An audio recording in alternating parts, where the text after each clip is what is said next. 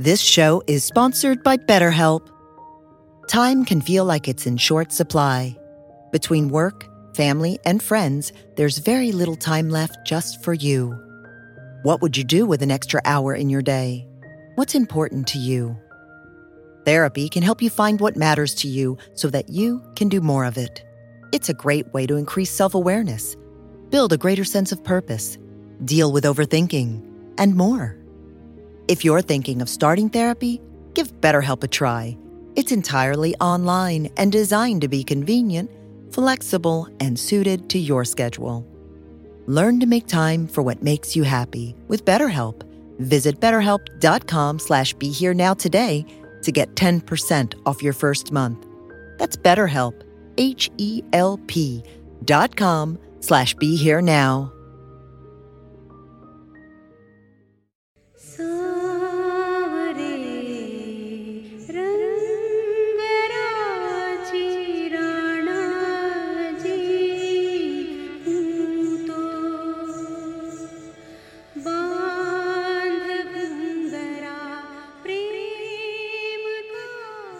Hello and welcome to the Shakti Hour, a podcast on Ram Dass Be Here Now Network, where I speak with women about their personal experience on the spiritual path.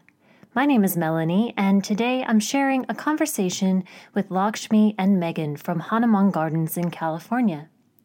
I had the great pleasure of spending a bit of time with them following the last Ram Dass Immersion Retreat in August.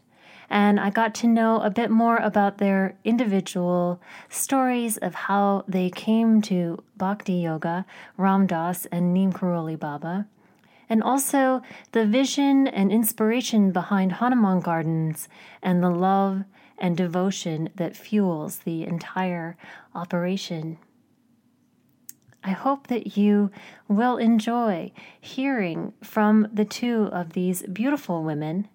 And also please go to Facebook or Instagram and find Hanuman Gardens and get on their mailing list so you can stay up to date with future events that they'll be offering. Please do remember to subscribe to the Shakti Hour on iTunes, and thanks very much for listening. If you can each tell me maybe a little bit briefly about your spiritual path before here, how this came into being for you.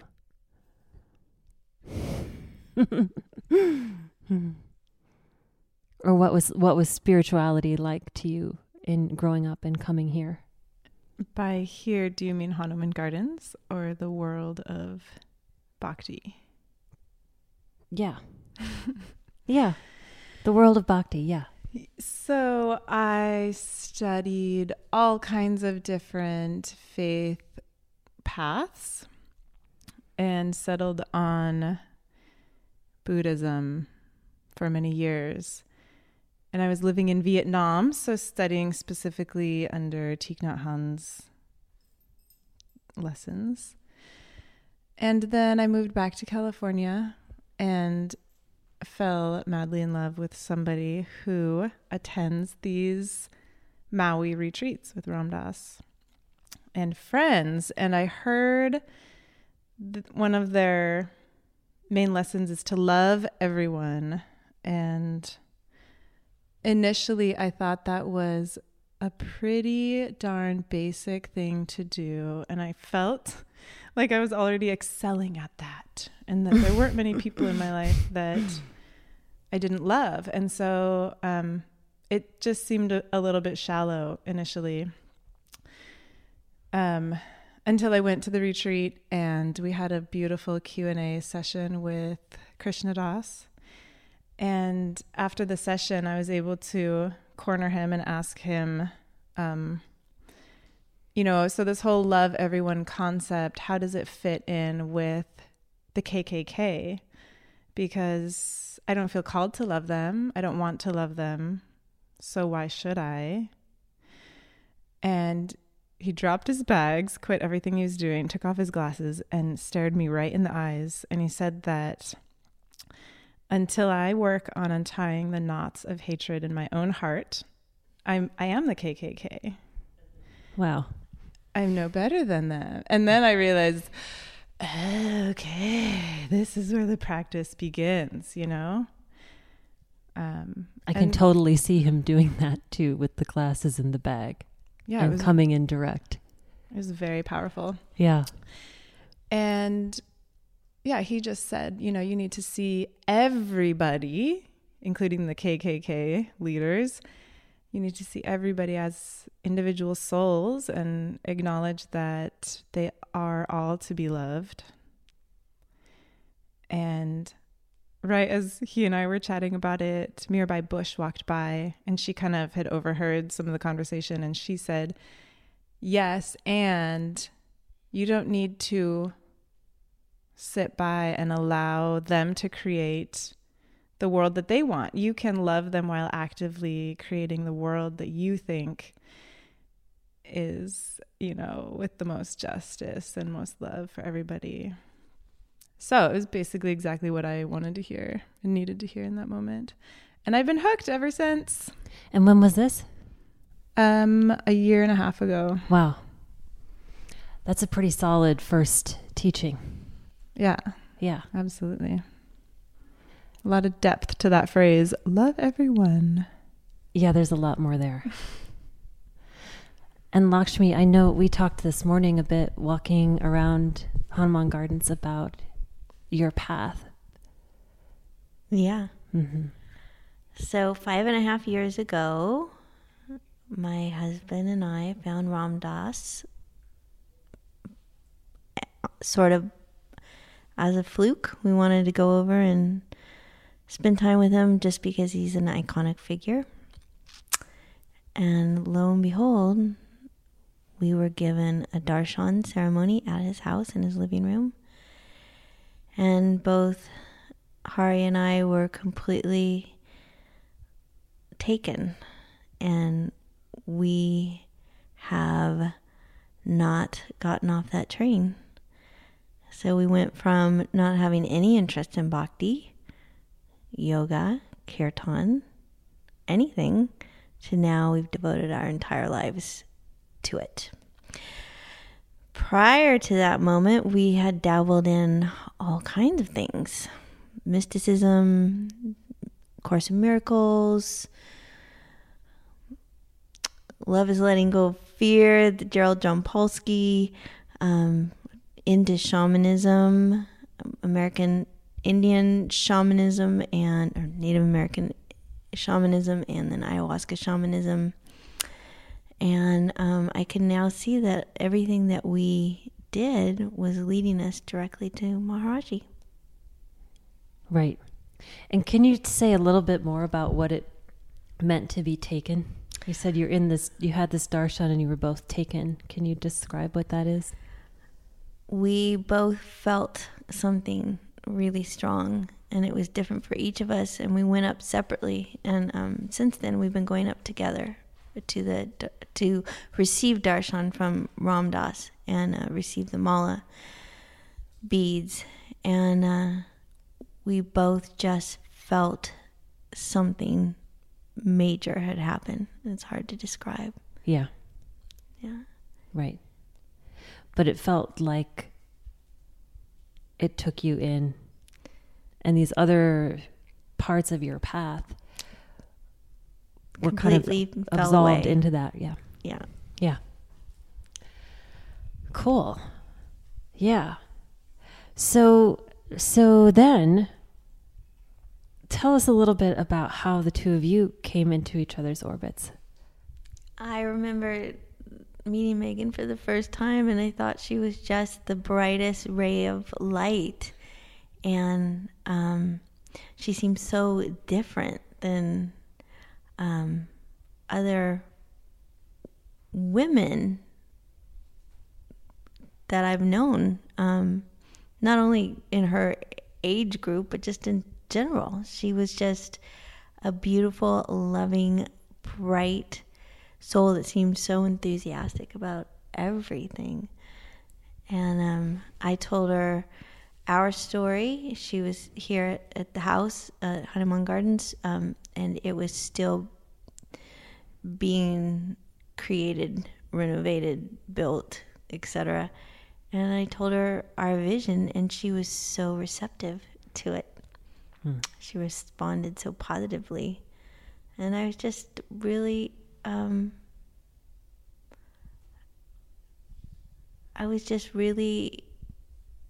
happy to know her.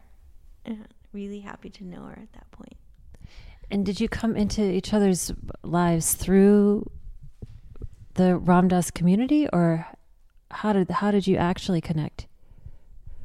So my partner, John, is from Ojai and was in the Maui retreat a couple years ago. And somebody else said to him, "Oh, well, you must know Hari and Lakshmi. They're also from Ojai."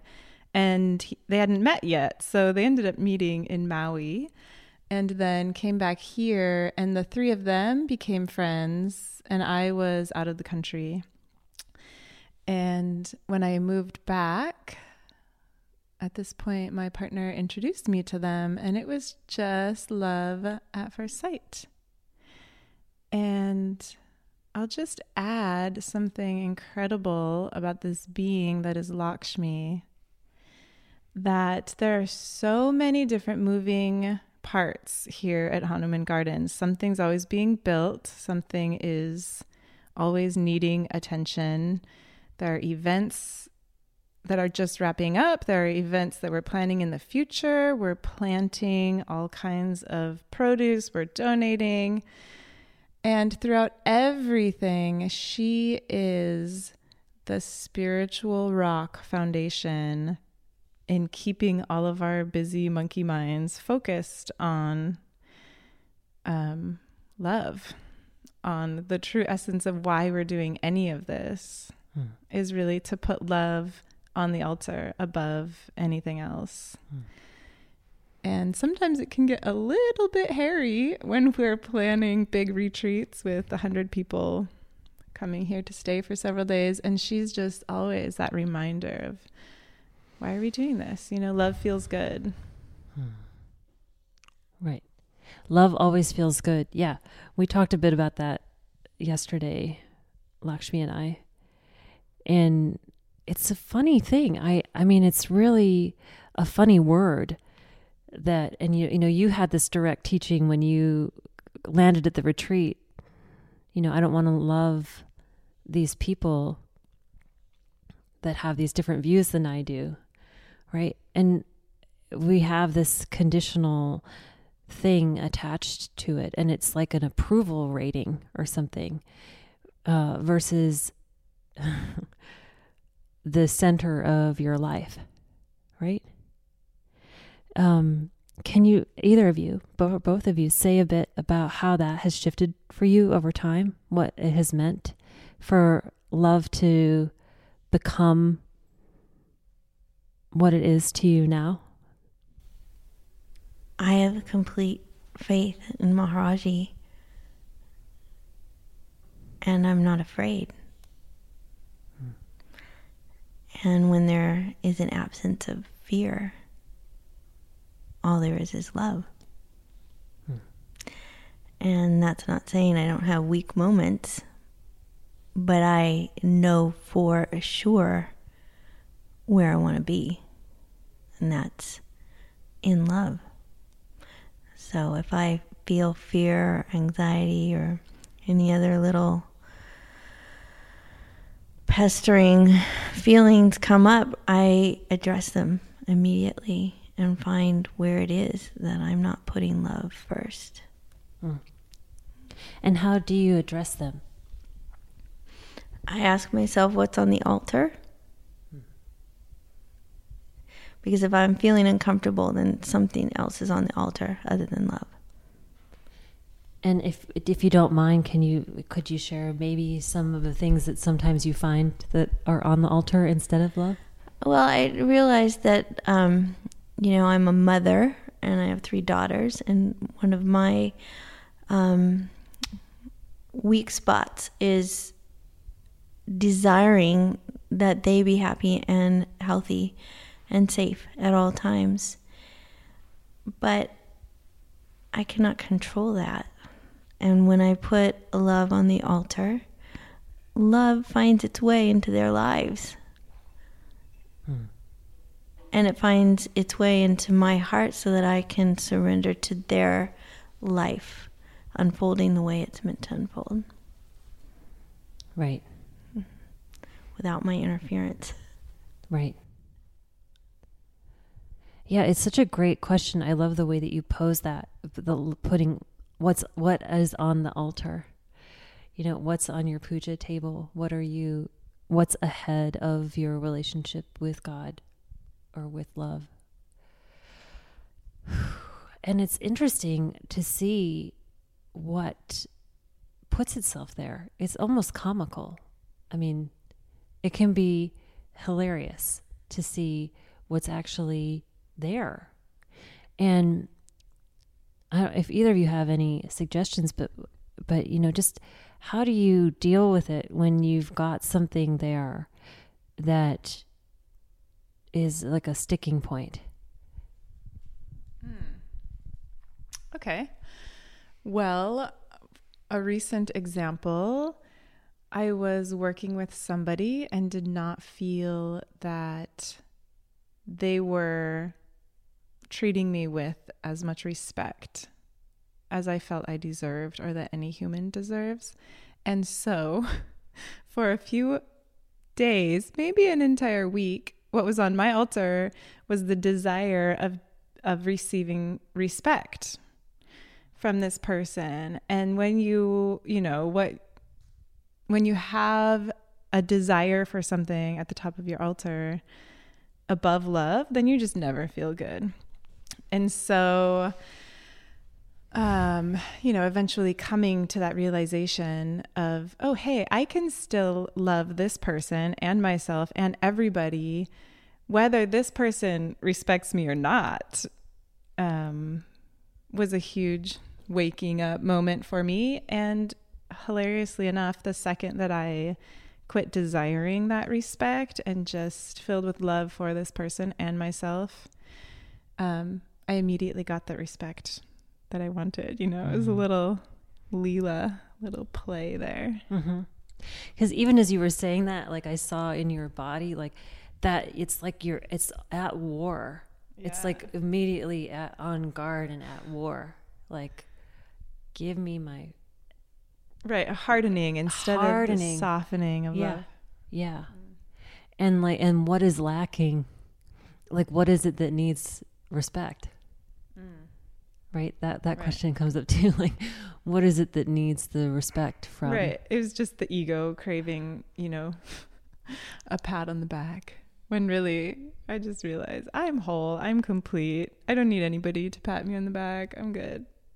Right. But you ended up getting... Yeah.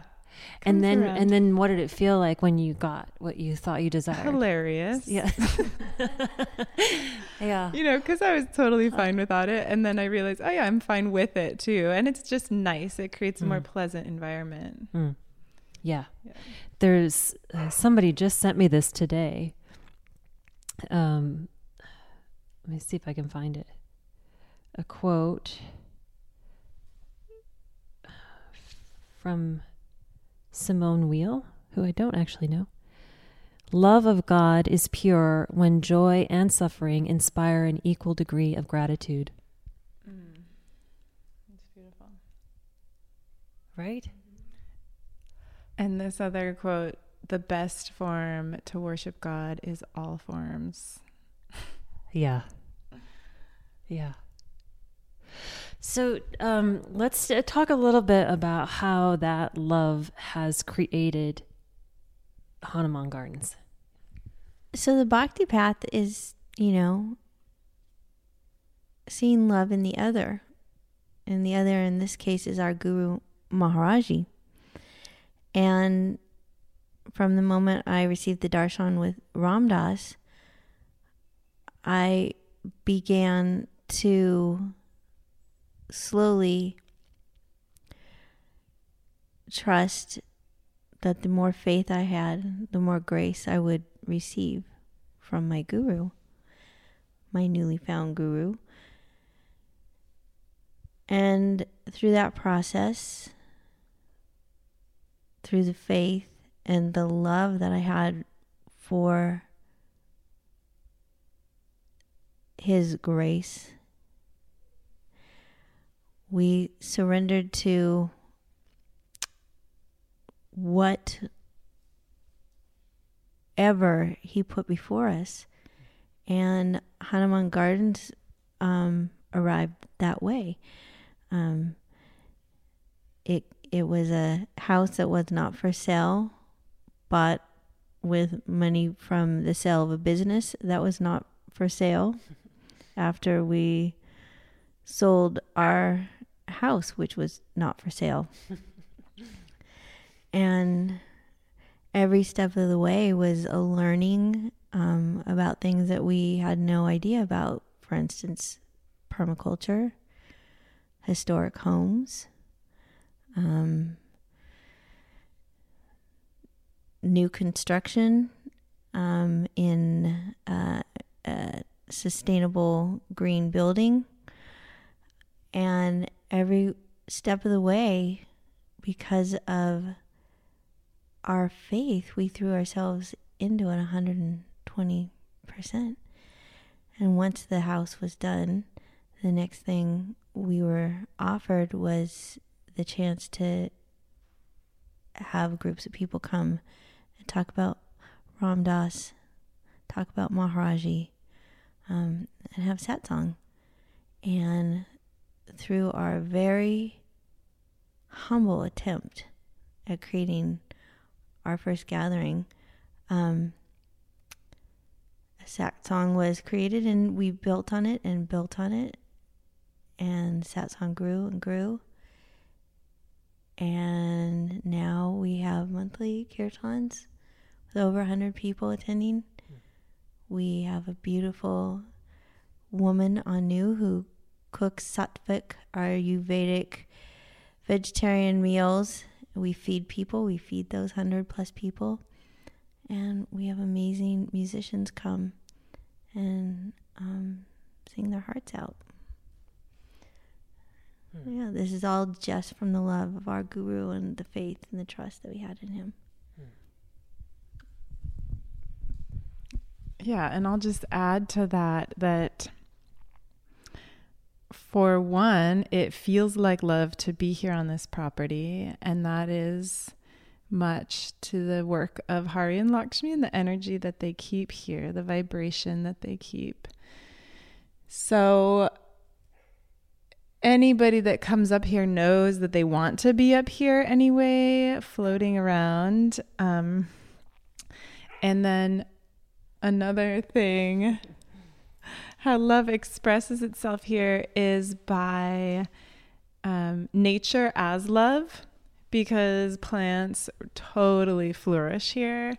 And we've done a lot of soil regeneration, and so vegetables are growing. We have all kinds of fruit trees, just, oh man, I don't know, probably 150 different kinds of plants growing here. So the biodiversity is love in itself. And another way that I see love expressed is that a lot of the produce that we grow, the vast majority of it is donated to food pantries, shelters, nonprofits, a local school. And it feels like love when I'm dropping off the produce and I see the love in the faces of people receiving it. And it is an act of love, again, of Hari and Lakshmi to donate that time and energy and space, whereas they could have easily put a huge water slide on this hill instead of terracing it in the permaculture fashion and growing food there.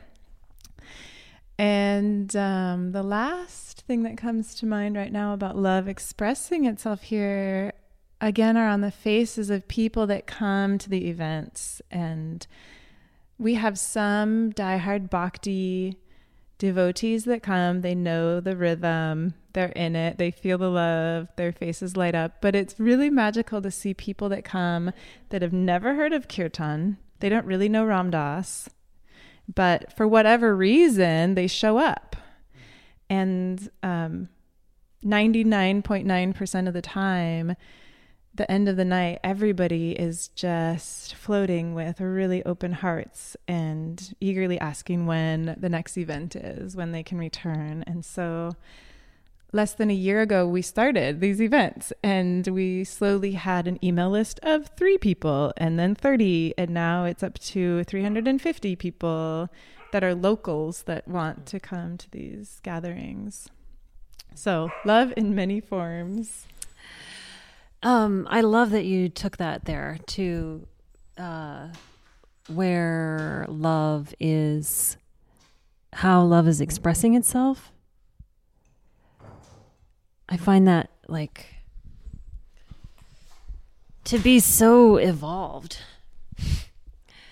in the understanding of what you're doing here and what's happening here. That love is expressing itself through this place. And I was talking to Lakshmi a bit about that last night. Is I think that, when I've come here for events, it's taken me some time to understand that that's actually what's happening here. That the whole place is a living, growing entity that is coming from this devotion.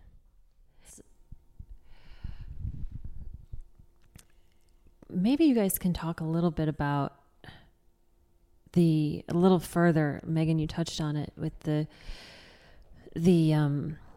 how the land is an expression of love and the food, but maybe just share a little bit more about the vision for the food and the prasad that you're offering the community from these grounds.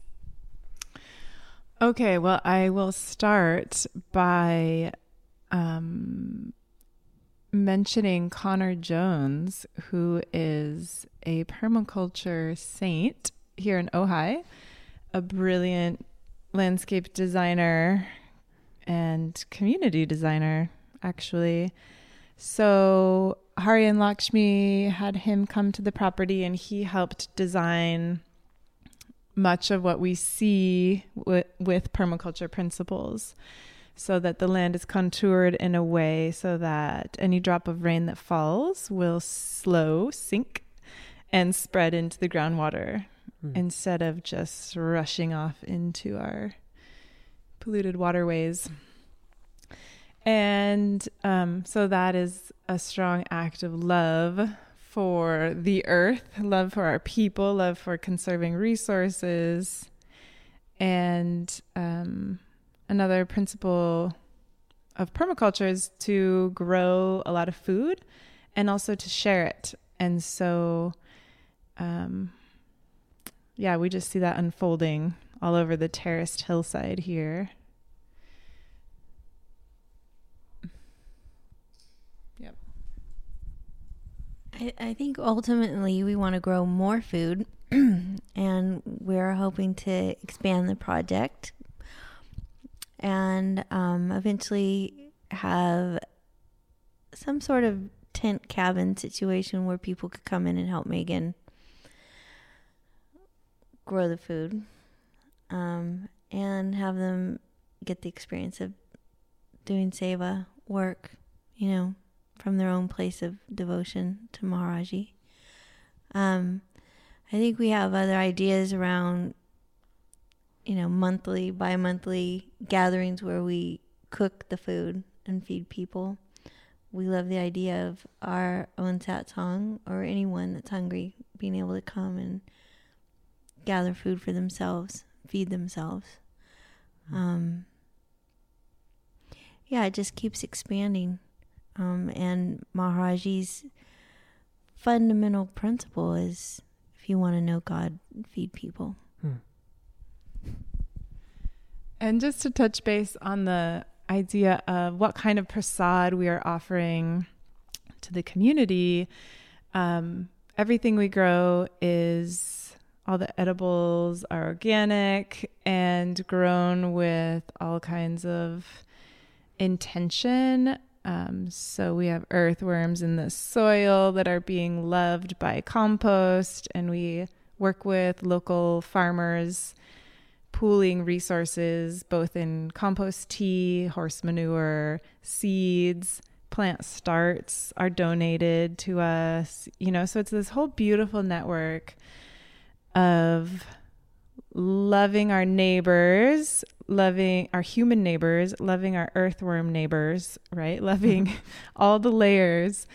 And everybody that works here understands that love is to be on the altar at all times. And so we are not walking through the terraces pissed off and carrying a lot of baggage. Or if we are, when we are, it does happen.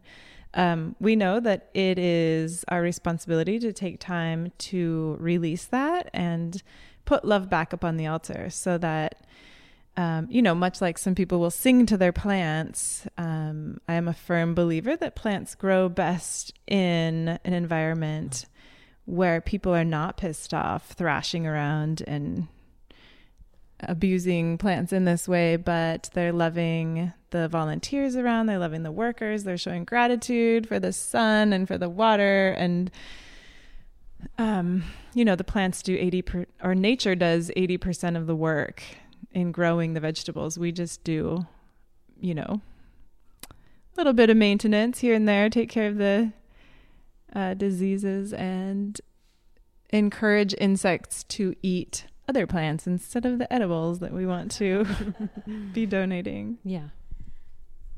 I've never seen anyone more joyful in their job than Megan, doing her work in the terraces and what she creates up there with companion planting, beautiful flowers that are everywhere, colors. Just the way that she lays everything out with such care and grace. It's magical to be in her terraces, and it's magical to watch her working. And you yourself had not been into gardening or vegetable gardening or... Correct. Yeah. Correct. And so how has it changed for you from being here now? What's your relationship to these plants and fruit-bearing trees and the earth herself? I'm in awe. I feel like I'm just so blessed to be given this opportunity to be in and amongst these growing things. I'm just grateful and learning, and it was really hard for me to actually engage at first and in the first plantings, and I'm just now feeling like I'm able to get to know the vegetables better.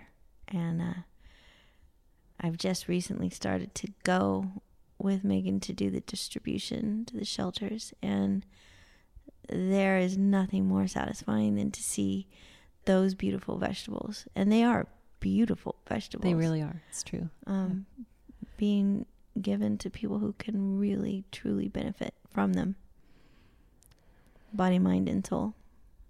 Right. Yep. Yeah, it's true, because I got to go with the two of them yesterday to do a delivery, and I was thinking back to New York City. There's a wonderful organization called New York Cares. They have all kinds of volunteer opportunities in different areas around the city. And I went to do food distribution in the Rockaways a couple of times. And it's wonderful that there's all this food, but I was just looking at the vegetables that we were delivering, and I was remembering this sack of carrots and this bag of apples that I was handing out to in this moment of service, and just thinking, for me in that moment, that service moment was really just about connecting with the people. But if that, on top of that, I was able to offer them something that had life in it, because there's something a bit demeaning about that bag of apples. I wouldn't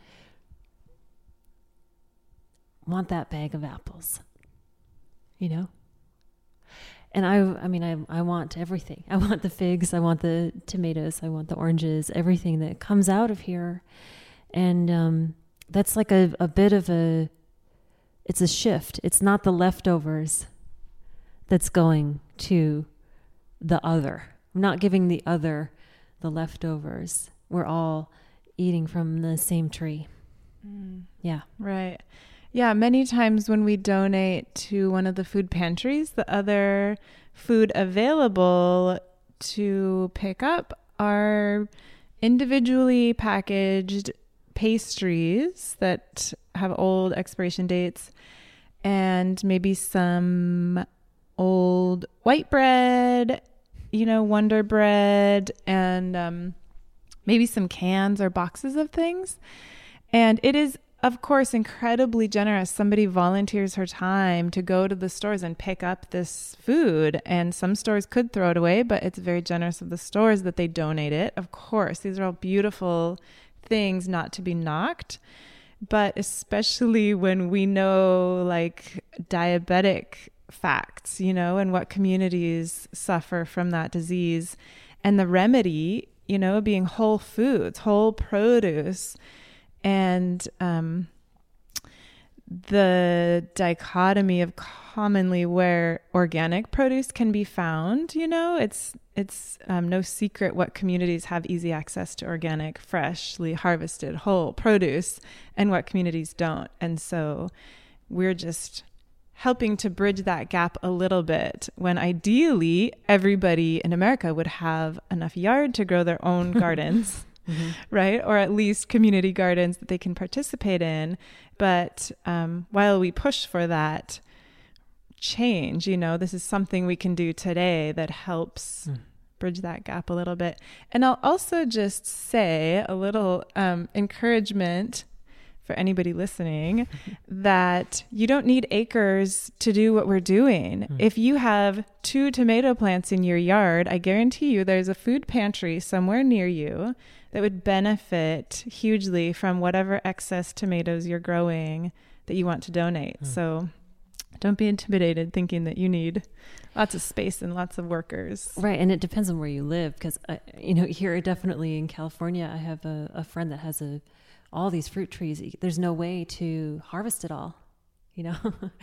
It's so much as, a lot of it falls off. Okay. So let's just talk a little bit more about the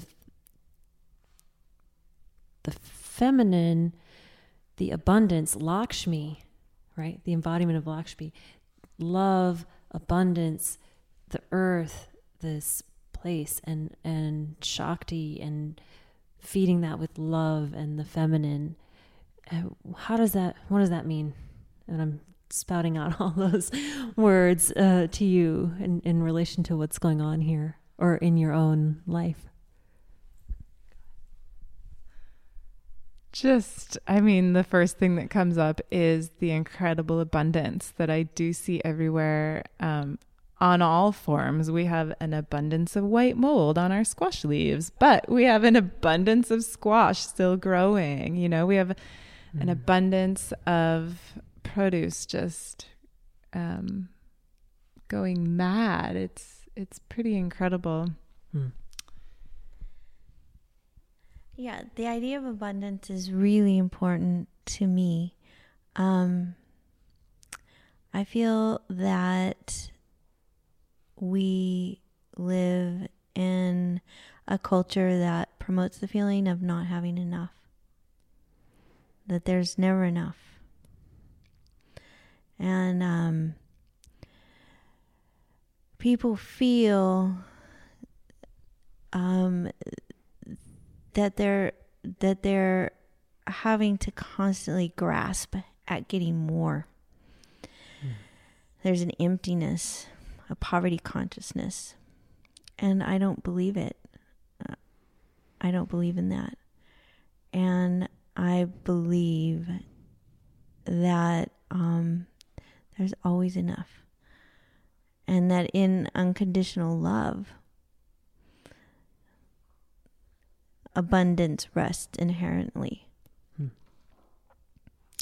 And so that's what we like to offer,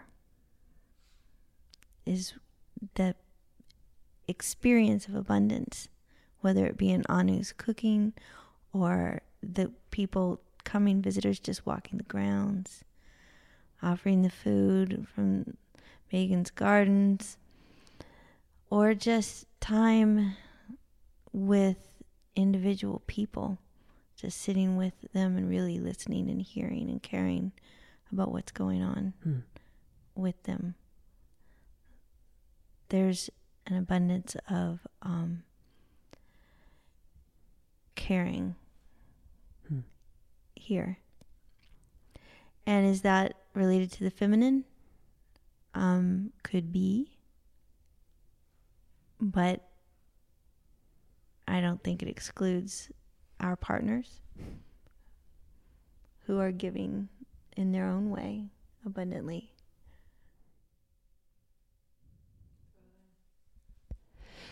Right, and this idea of the word abundance and fertility over wealth and accumulation and filling that hole, that gap, that never enoughness. And that just even shifting that perspective into coming from love, that you said it was inherent. That's the inherent state of it, is abundance. Yeah. Yeah. Because it's what we are. Right. Right. And so this place is a visual manifestation, is an in-form manifestation of that for all of us to experience and play and yeah. And it is grace. Yeah. That abundance in unconditional love is grace. And this is our Guru's grace given to us to share. Right. That was so beautiful, Lakshmi. And I was still thinking about the white mold. But something here, I'm looking at this picture, Maharaji, and it's just reminding me that yes, we do have an abundance of white mold, and we also have an abundance of people and knowledge that know how to combat it. And we have an abundance of neem oil, that we are able to apply to it. And we have an abundance of daylight hours that we can do this work. And there's just an abundance of everything. Somehow, magically, it or gracefully, it ends up working out. And so what would you say to someone who is out of alignment with that, or feeling like that wasn't true for them? Now that you've been part of this living organism as it's been growing, and you've been witness to it, and it's been coming through you. So what would you offer to somebody that hasn't found that experience in themselves, or doesn't believe it's for them? Or I think it's really easy for people to, let's say, come up here to this big, beautiful property and then say, oh, of course it's easy for you, Lakshmi, to say that there's an abundance of everything because you have an abundance of everything. But what I realize is that it is a personal mental choice. It's a personal switch that we all can make, and that I've seen in the poorest townships in South Africa, and I've seen in other countries, where people make that switch and they say, you know what? I don't have the newest car. I don't have, a big fancy TV, but I am abundant in love through my kids, my grandparents, my community, my love for the community. We're not saying everything's easy. We're not saying everybody has everything. But I think it is an excuse that some people choose to repeat the mantra, I am not enough. When in actuality, every single individual is enough. You might not have enough cereal. You might not have enough of something, but you are enough. And so to me, that is the ultimate lesson in abundance. And once you know that, then you stop maybe desiring so many things, because you realize I am a whole perfect human. I have enough. So maybe I don't have that fancy TV. Maybe I don't have all that cereal that I was craving. Maybe I don't have that respect of that person that I wanted, but I'm still fine because I am enough. I am abundant in who I am.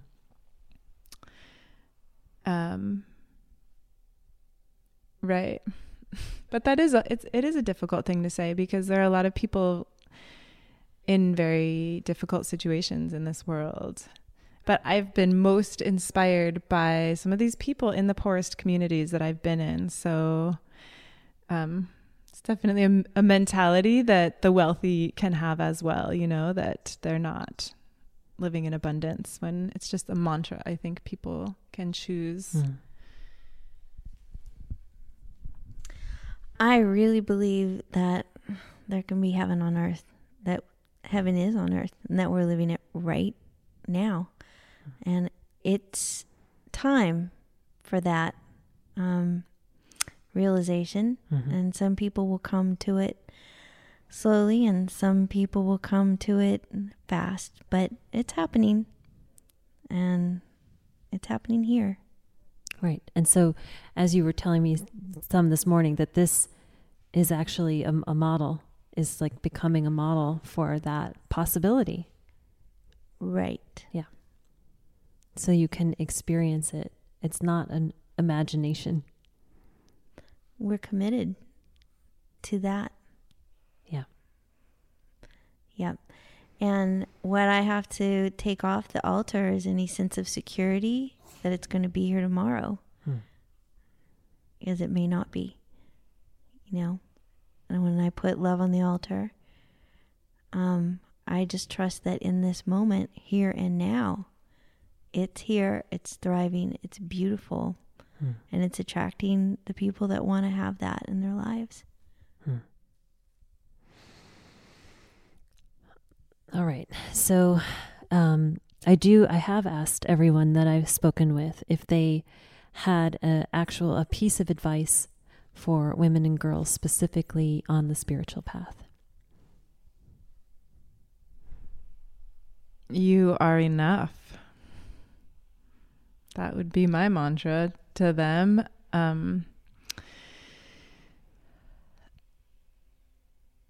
How do you work with that yourself?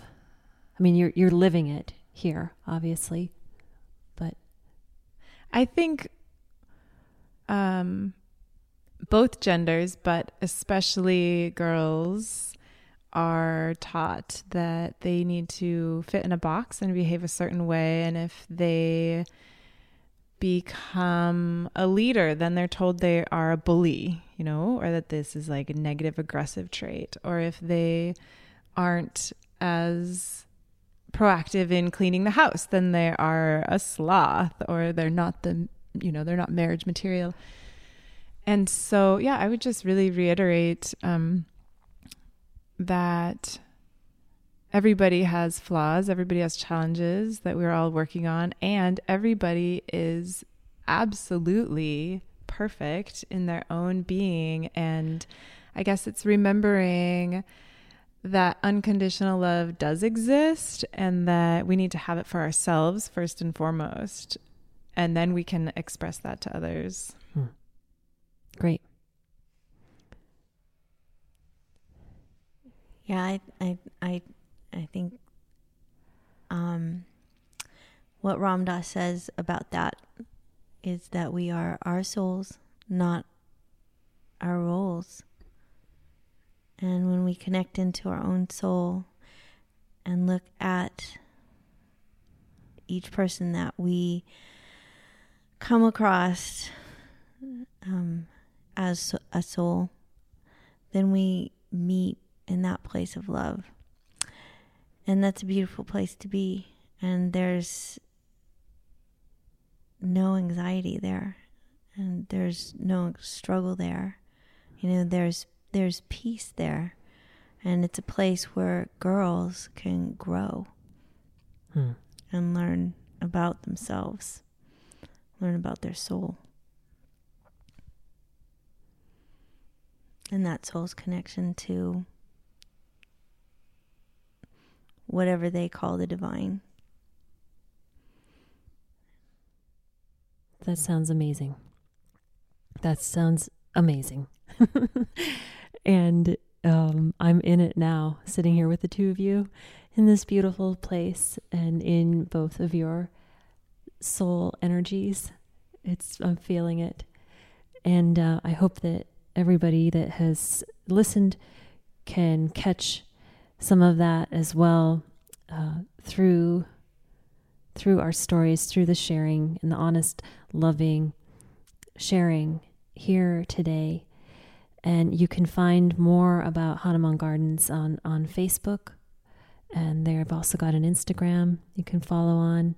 Sign up for their mailing list so you can stay tuned for future events and opportunities to participate here. And thank you so much, Megan and Lakshmi. Thank you for sitting with me and giving us your time and wisdom. Yeah, thank you, Melanie. It's been amazing.